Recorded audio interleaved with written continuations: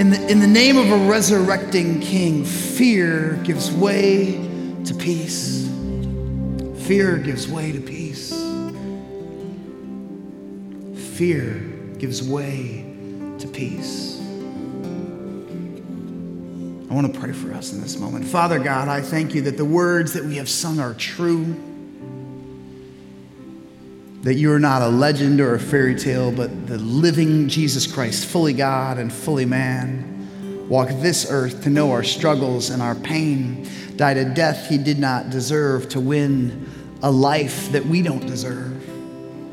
And Lord, I pray where there is fear that you would call it out in the strong name of Jesus.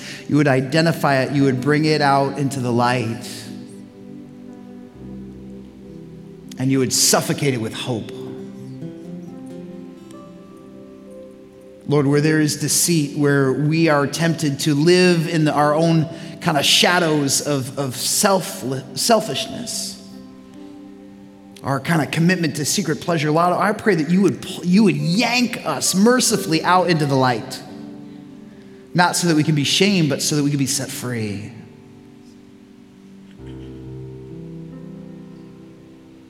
And God, I pray that where there is insecurity and anxiety manifested in all of its many forms, I pray that you would drown it in the perfect love of Jesus, in your name and by your Spirit in this moment, so that we might be positioned to receive the gift that you want to give.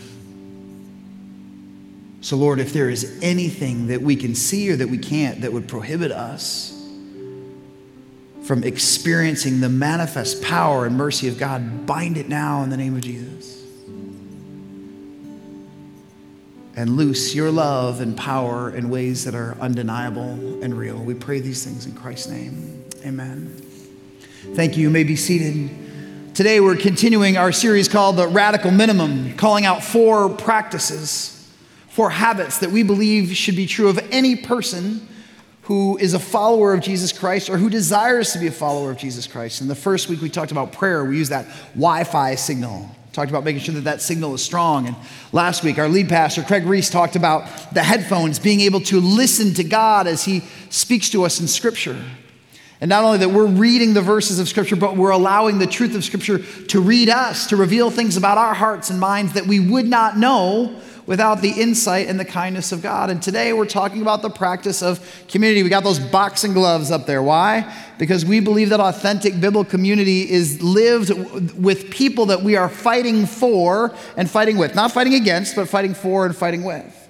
Now, I'm not a scientist, but I've heard a rumor that there are these 2 fields in physics called applied physics and theoretical physics. Theoretical physics is stuff that people think about abstractly. Applied physics is stuff that people actually can do. And I believe that when we talk about community, there is a difference between theoretical community and applied community. And I came across a story this last fall that revealed this to be true. You may have heard this. This is an article that appeared in the New York Times. It is entitled, "Student Trapped in Indiana Cave for 58 Hours Licked Water Off the Walls." This appeared September 24, 2017. Lucas Kavar screamed for hours, hoping to get someone's attention. Bats, salamanders, crayfish, and beetles were his only company. Stranded in a cave without food or water, he was unsure that he would ever see his family again. He wrote notes to loved ones on his phone, which did not have a signal. He licked moisture off of the cave walls and became so hungry he thought about eating crickets. What was supposed to be a fun adventure turned into a hellish 58 hours for Mr. Kavar, a 19-year-old Indiana University student who was left behind during an expedition on September 17th to Sullivan Cave near Bloomington, Indiana. When Mr. Kavar this year joined the university's caving club, which organized the trip, he had never been spelunking before. He might not ever go again. During the outing, he and 11 others, including a university staff member, divided into 2 groups and explored for hours. Each person was assigned a buddy as a precaution. Sullivan Cave is the 4th longest in the state, with 9.6 miles of mapped passage, according to the cave's owner. Mr. Kavar became separated from the group at a long passage with a low ceiling called the Backbreaker. I thought, I'm not really enjoying this backbreaker part, Mr. Guevara said, which first reported on the episode, the Indiana Daily Student. He left the group and tried to meet with the other group, but got lost. He made his way back to the gate at the cave's entrance, but it was locked from the outside. It was then he realized he was trapped without food and without water. The club's leaders, however, were unaware of his whereabouts. Mr. Guevara's parents, who are both associate professors of linguistics at Indiana University, called the school on Tuesday and reported their son missing. Help arrived late Tuesday night. Mr. Guevara was asleep, curled up at the bottom of an entrance of the cave when the bright lights of the rescuers roused him. It took me a while to recognize and realize where I was, he said in an email, but as soon as it clicked in my brain, I scrambled up the remainder of the cave as fast as I could and climbed out. The rest was a blur. He spoke to his assigned buddy afterwards. I bet he did. According to him, there was a buddy check at the mouth of the cave while the two groups were still separated. His buddy told the leaders that he didn't see Mr. Guevara and he assumed he was with the other group. The carpooling cars got reshuffled since some people had to leave early, so no one noticed I was gone. On an internal Indiana University website, the club posted a statement that the student newspaper published. We have a series of rigorous protocols in place that are supposed to prevent situations like this, but they are only effective if followed. You think? We had a failure in our leadership to closely follow all of these safety procedures. Let's be clear, community only counts when it is practiced. Theoretical community leaves 19-year-old freshmen locked in caves. So many of us say, I agree with community. I like community. I affirm community. And then we ask this question, are you following the biblically prescribed protocols of community? Just because you have it in your mind or just because you would sign off on paper doesn't mean that it's being lived out in a real and a true form in your life. So let's start with this. Let's talk about what community is not. Community is not proximity. Just because you don't live in a hermitage on an abandoned tropical island, it doesn't mean that you're living in community. Just because you have geographic closeness to people doesn't mean you're connecting with them at a soul level. Community is not proximity. Community is not familiarity.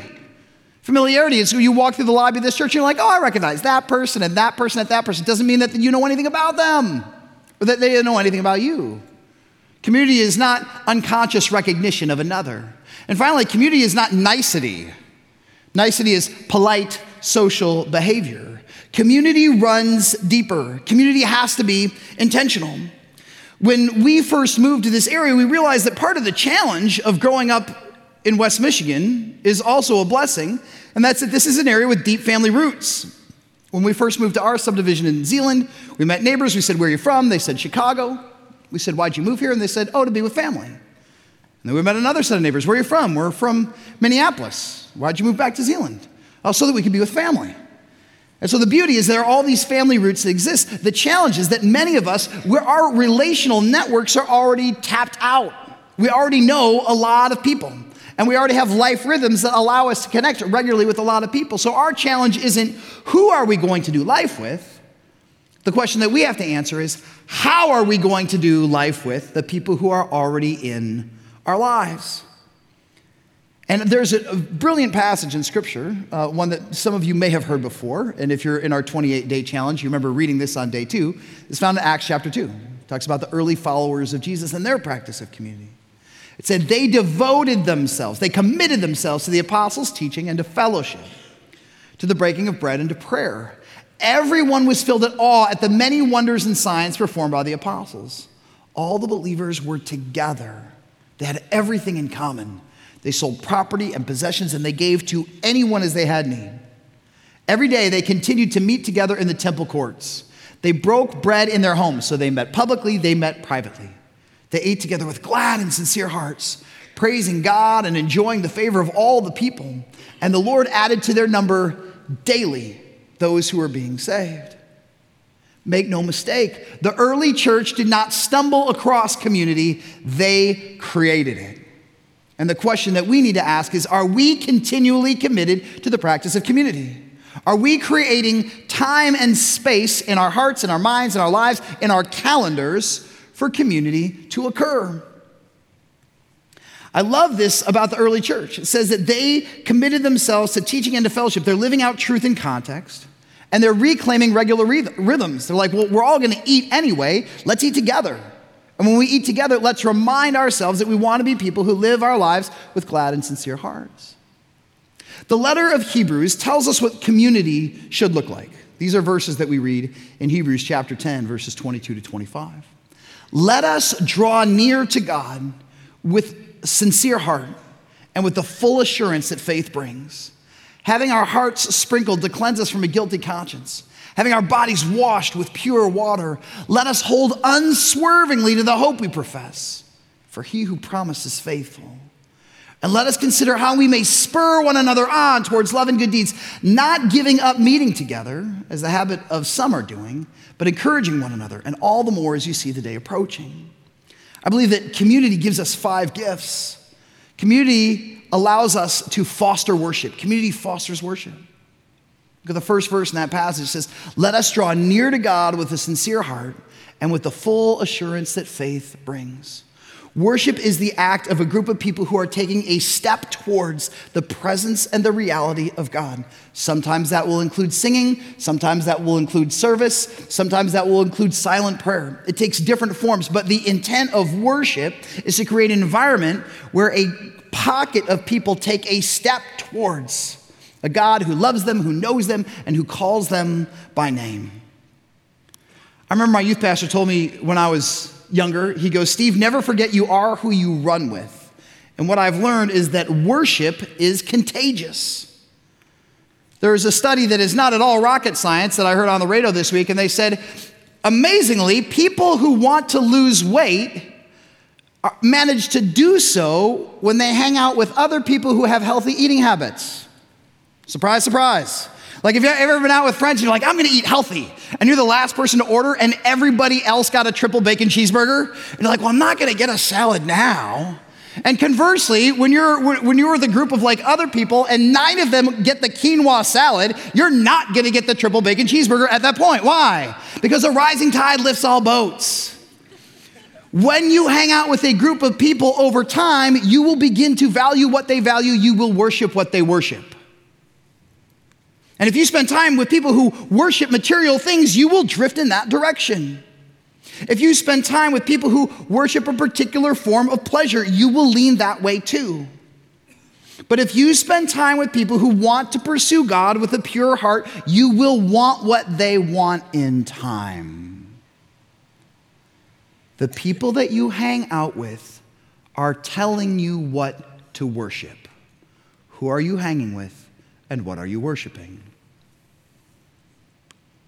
If you've been through this scripture study with us in Radical Minimum, you know that on Friday we read Acts chapter 13. It says, while they, early followers of Jesus, were worshiping the Lord and fasting, the Holy Spirit spoke to them. And I believe that when we worship, the goal is not just for us to sing the songs that are on the set list. The goal is for us to position ourselves before God that says, God, if you have a word for this community, we want to hear it. Which is why I want to encourage you to join us this Friday night, the 2nd. Nate and our worship team are leading a worship open house. You don't have to be there for the whole time, but you can just show up at 7. You can stay all the way until 9:30. You can drop in for 15 minutes. You can come in for an hour. But what are we doing? We're trying to create that space where we say, as a community, we want whatever it is that God wants for us.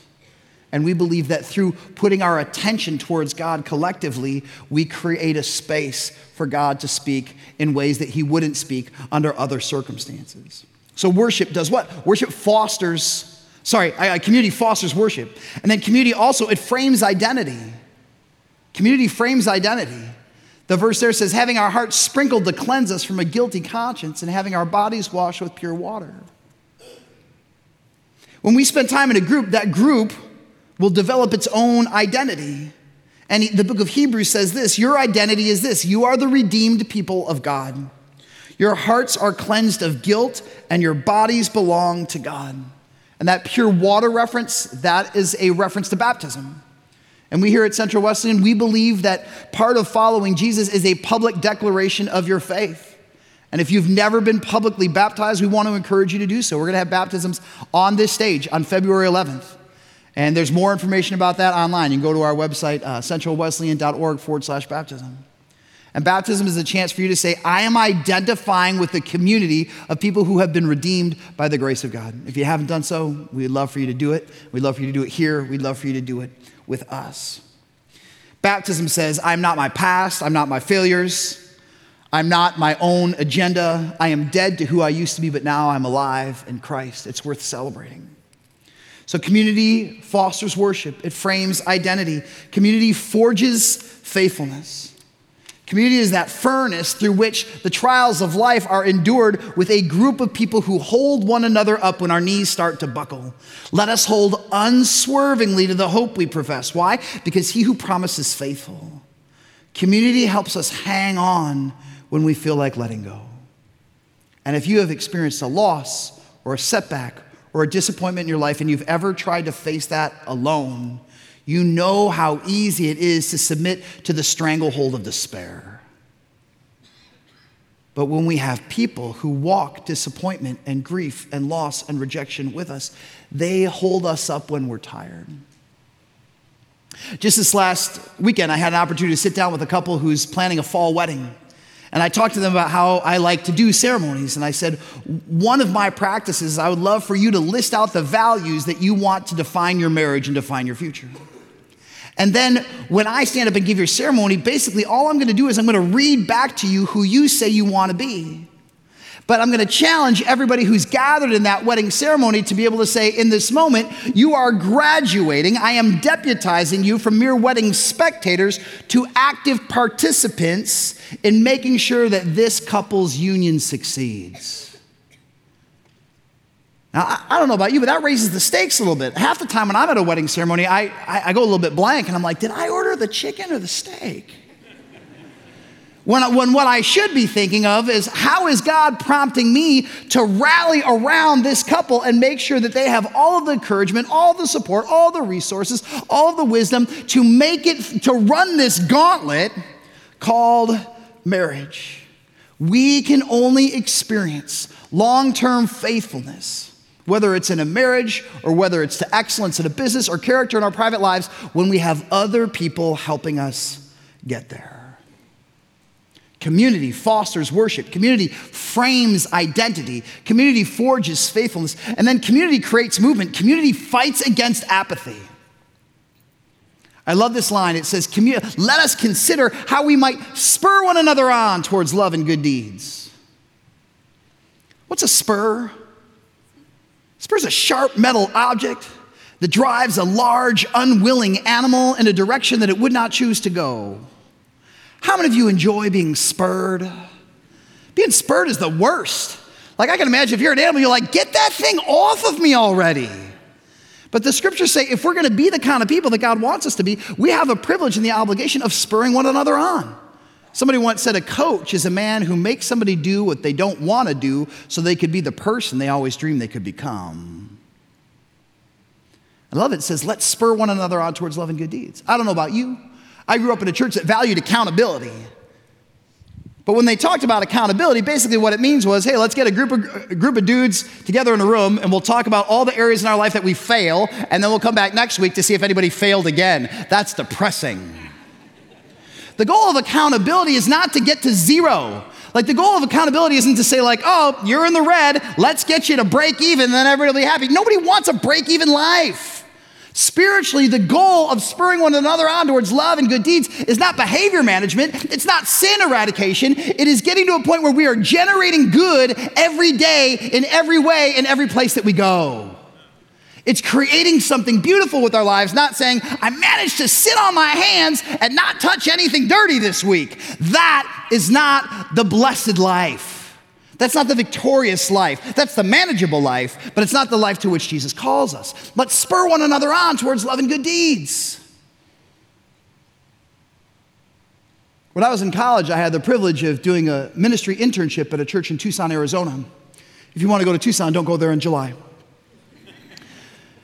And I remember I had a group of students, and I was trying to create traction with them. I was the student ministry leader for a couple months, and I said, tell me what you guys are up to. Tell me how I can be more involved in your lives. And two of the students said, well, we'd love for you to come and work out with us. We got an event that we're preparing for. I'm like, well, what's the competition? They're like, we're on the rodeo team.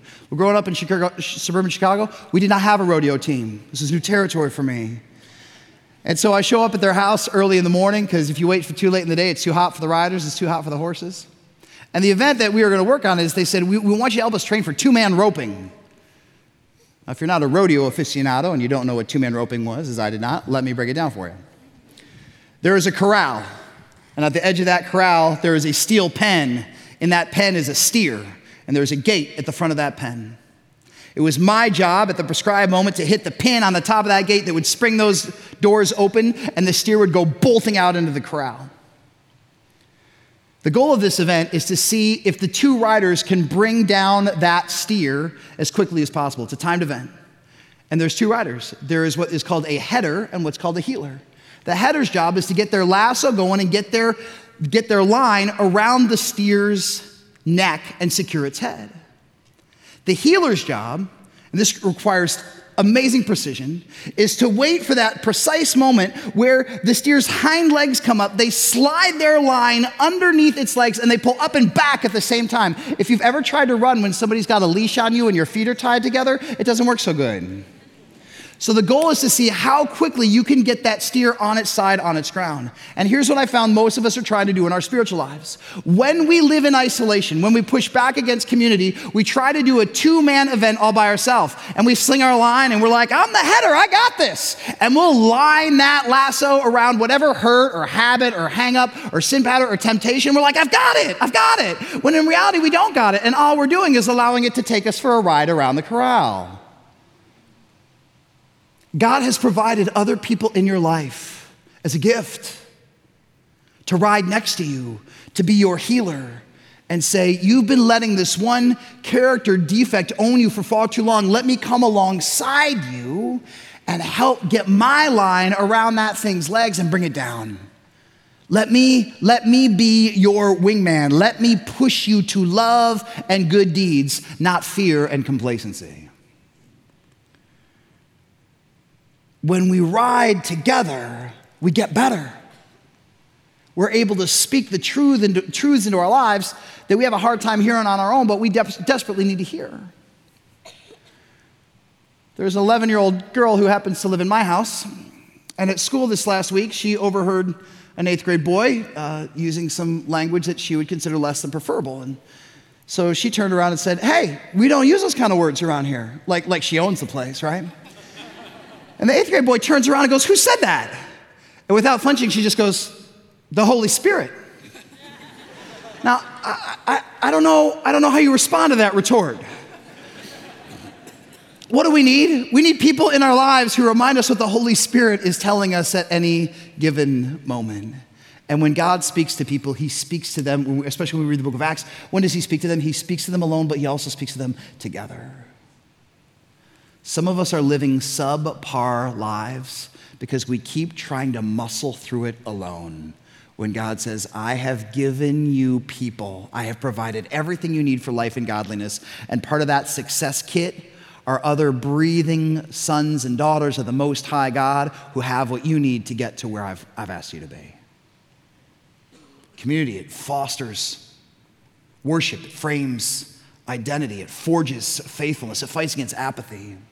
And if you're not living in community now, if you don't already have a group of people that you're doing life with and you're going deep with, please consider joining up for a C6 group. C6 groups are groups that meet just for 6 weeks over the course of an upcoming series that we're doing called Run Church Run. They meet for about 90 minutes, and there's about 12 people in a group. So if you've never been a part of a group, would encourage you to go online. You can sign up for one right now. You can sign up in the lobby after the service. And if you've been a part of them before, you know that it's a great way just to start to get some relational traction in a big church, to meet some people and take that next step. There's one more gift that community provides. Community allows us to fight for one another. To fight for one another. Scripture says, not giving up meeting together as some are in the habit of doing, but encouraging one another, and all the more as you see the day approaching. Community helps us help each other win. Every once in a while, I'll run into somebody who's in the early stages of their recovery, and they'll say, hey, will you pray for me? I've decided that I want to get sober. And one of my very first questions is, are you going to meetings? Are you going to AA? Are you going to something like Celebrate Recovery? If you're younger, have you considered something like The Landing?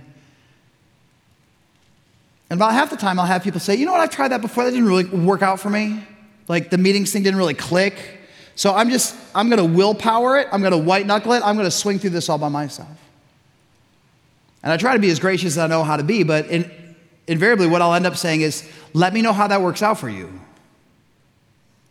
We'll be here waiting if you ever get stuck.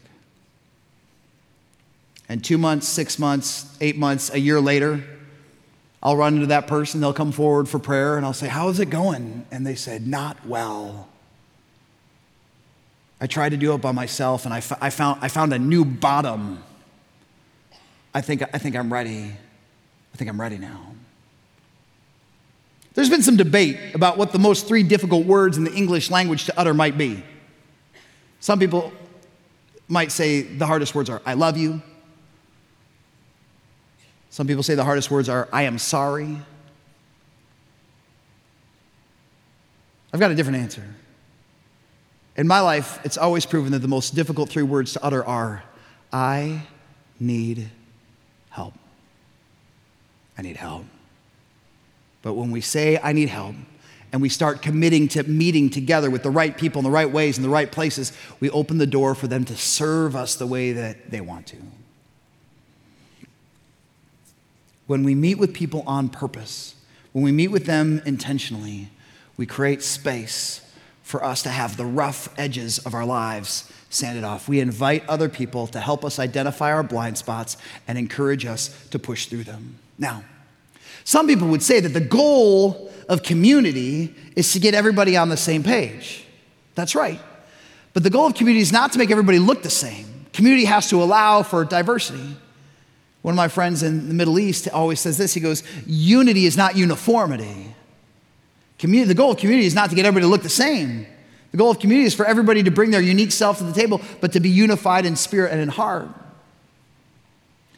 And when we have difference among us, invariably that difference will lead to conflict. But the goal then is to have the kind of community where we contend for the contenders. We contend for the contenders. And this is a line that I borrow from the book of Philippians. Listen to what the Apostle Paul writes to the church in Philippi. He says this, therefore, my brothers and sisters, you whom I love and long for, my joy and crown, stand firm in the Lord in this way.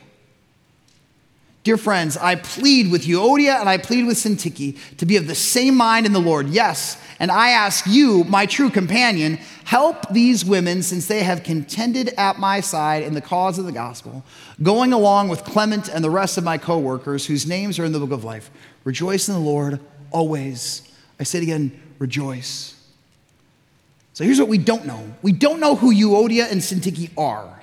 We don't know what the nature of their conflict is, but we do know this. Paul, who loves them, Paul, who has done life with them, Paul, who considers them his equals and his co-laborers, knows that there is a rift in their relationship. Now, know this. Paul did not send like a private text to these 2 women. He didn't message the both of them on Facebook and say, hey, I know y'all have this beef. I want to pray for you. Let's figure it out. Who does Paul invite to be a part of reconciling Euodia and Syntyche? He invites who? The entire church. He goes, hey, Clement, hey, coworkers, hey, family, we've got a rift here, and if it's broken here, then the unity of the entire body is jeopardized. So again, we're not trying to shame them, but let's roll up our sleeves. Let's build a bridge. Let's bridge this chasm. Let's heal this wound so that we can go back to the work of God in our town. Part of the challenge of being in a town with so many churches is that people who get into a fight in church A, all they have to do is drive around the corner and they're in church B. But one of my friends once said, he goes, don't leave a relationship because you've got problems, because those problems will follow you wherever you go, and every other future relationship is in jeopardy because you never did the work you needed to get done. So how many of us know people, I know none of them are in this room, but how many of us know people who have hopped from place to place to place to place because they've had relational conflict and have never been able to grow through it because there were escape routes everywhere you went? It's a challenge for us in a big church. You could run into some relational turmoil with people who used to sit in this section, and all you have to do is go sit up in the Galleria and pick a different service. You don't run into that person anymore. Well, that might be convenient, but that is not community. And the Apostle Paul said, a threat to unity somewhere is a violation of unity everywhere. Let's wrestle this down so we can be the kind of people that God is calling us to be. Reconciliation isn't just something that happens in the broken party. Reconciliation requires the entire network of people who are in proximity of that hurt or rift or wound to come alongside them and say, hey, what do we need to do together as a community to experience growth and breakthrough and healing here? And there are some people here at Central who have a deep burn to see marriages that are in crisis, unions that are on the brink of dissolution brought back to hope, brought back to healing. And if you're on the edge of desperation in your own marriage, or you know of one that is, please prayerfully consider checking out Restoring the Gift. And it's going to start on February the 12th. You can learn more about it at centralwesleyan.org/RTG. So let's ask these questions. When you think about whether or not you are consciously committed to community, how would you answer these questions? Who are the people that you're doing community with? Who are the people? Like, do you know the names? Do you have your circle defined? And let me ask you this question. When are you getting together? Somebody once said, a calendar doesn't tell you what you need to do. Your calendar tells you who you want to be. And I know sometimes in my own life, my thought is, I have friends. I'll run into them when I run into them. And when I run into them, we'll be good friends. Instead of saying, no, we're committing to a rhythm. And at Central, I want our bare minimum, I want a radical minimum to be that once a month, you would commit to breaking bread, having a shared meal with an intentional group of people for the purpose of hearing God speak to you. And that's the last question, is the what. What do we want to do when we come together? And if you only ask 2 questions when you come together as a group, you'll be doing better than I would claim 90% of the church in America. And that's this. What's God saying to you these days? So, Rick, if you and I were sitting down and say, Rick, what's been the latest download from God? And you would say, I think God is leading me to do this, either in my business or in my own personal well-being or in my marriage. Then I would say, great, what do you need from me to help you obey that word from God? A lot of us, we overthink it. We add unnecessary layers of complexity to our walk with God. And the reality is that we use the Word of God to read us, and we use the community of God to discern the Word of God, and we ask this question, what's God saying? And the next question is, what are you going to do about it? And if the only 2 questions that we ever asked each other were those questions, we would be light years ahead of, tragically, over the majority of churches in the United States. Because for most people, it's enough to be in proximity and to be nice and to be familiar. And we want to say, no, that's not going to cut it for us. We want more. So we're going to close our time coming to the Lord's table together. The Lord's table is a gift from God to his gathered church that is a very tangible expression and celebration of community. So with that in mind, I want to read these verses from 1 Corinthians 11, verses 23 to 29. For I received from the Lord what I also passed on to you. The Lord Jesus, on the night he was betrayed, took bread. And when he had given thanks, he broke it and said, this is my body, which is for you. Do this in remembrance of me. In the same way, after supper, he took the cup, saying, this cup is the new covenant in my blood. Do this whenever you drink it in remembrance of me. For whenever you eat this bread and drink this cup, you proclaim the Lord's death until he comes. And that's like usually a nice pause point to round out the communion setup. But there's more that in light of today's teaching, I think we need to unveil. So then, whoever drinks the bread eats the bread or drinks the cup of the Lord in an unworthy manner will be guilty of sinning against the body and the blood of the Lord. Everyone ought to examine themselves before they eat of the bread and drink from the cup. For those who eat and drink without discerning the body of Christ eat and drink judgment on themselves. So what's Paul saying? Or when I grew up, I heard this verse and I was always really paranoid about taking communion. And I would try to think really hard about the right way to honor the actual symbolic body of Christ so that I didn't do it wrong, so I didn't screw it up. But the Apostle Paul isn't talking about our vertical relationship with God. He's talking about our horizontal connection with the body of Christ. And Paul, who cared deeply about community and reconciliation and unity, was saying, if there is a fissure anywhere in the body of Christ, meaning the people of Christ, the family of God, and you rush to the table without acknowledging that something is out of alignment, then you have missed the point. Paul is saying if something is broken in our horizontal relationships with others, it threatens our vertical union with God. And many of us like to split those categories out. They say, I've got conflict here, here, here, and here, but me and God, we're good. Jesus says, are you sure? Jesus says, if you are coming to the altar to give your gift, or if you're coming to the altar to receive a gift, and you know that your brother or sister has something against you, what does he say that you do? He says, you leave. You leave that gift right there. You walk out of the building. You leave the house of worship, and you get things right. And then you come back. He goes, because to do anything other than that would miss the beauty of this moment. So I'm going to go ahead and ask the servers. I'm going to ask the ushers to come down. And if you need a gluten-free option, there are stations where there are tables in the back here and up in the balcony where you can receive that.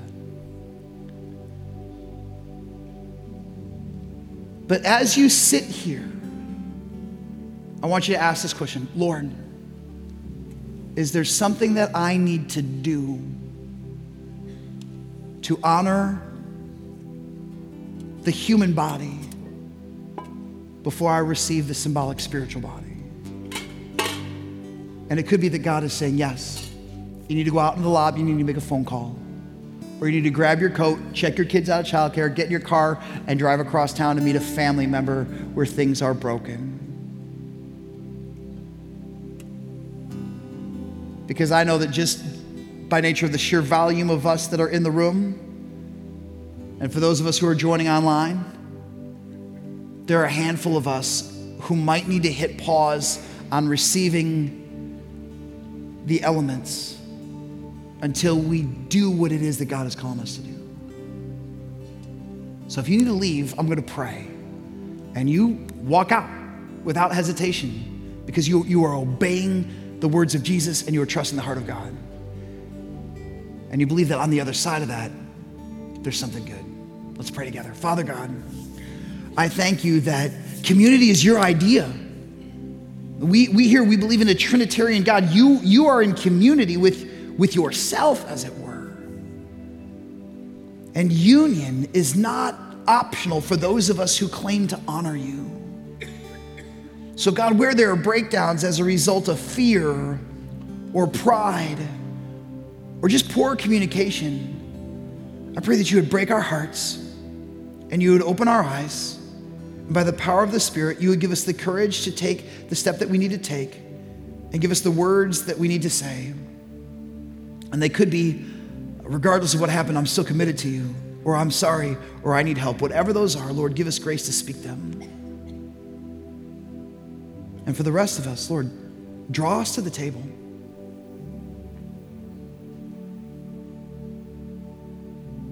And as we receive the body, and as we take the cup, remind us of your great, rich love for us. Remind us that you died not just to restore us to right relationship with the Father, but to right relationship with one another. So God, expand our view beyond our own hurts and insecurities to see how grand your vision for our lives and your church is. Prepare our hearts to receive the gift that is you. We pray these things in Christ's precious name. Amen.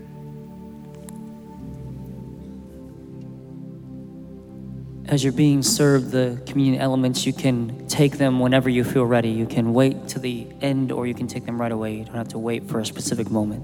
Just whenever you're ready.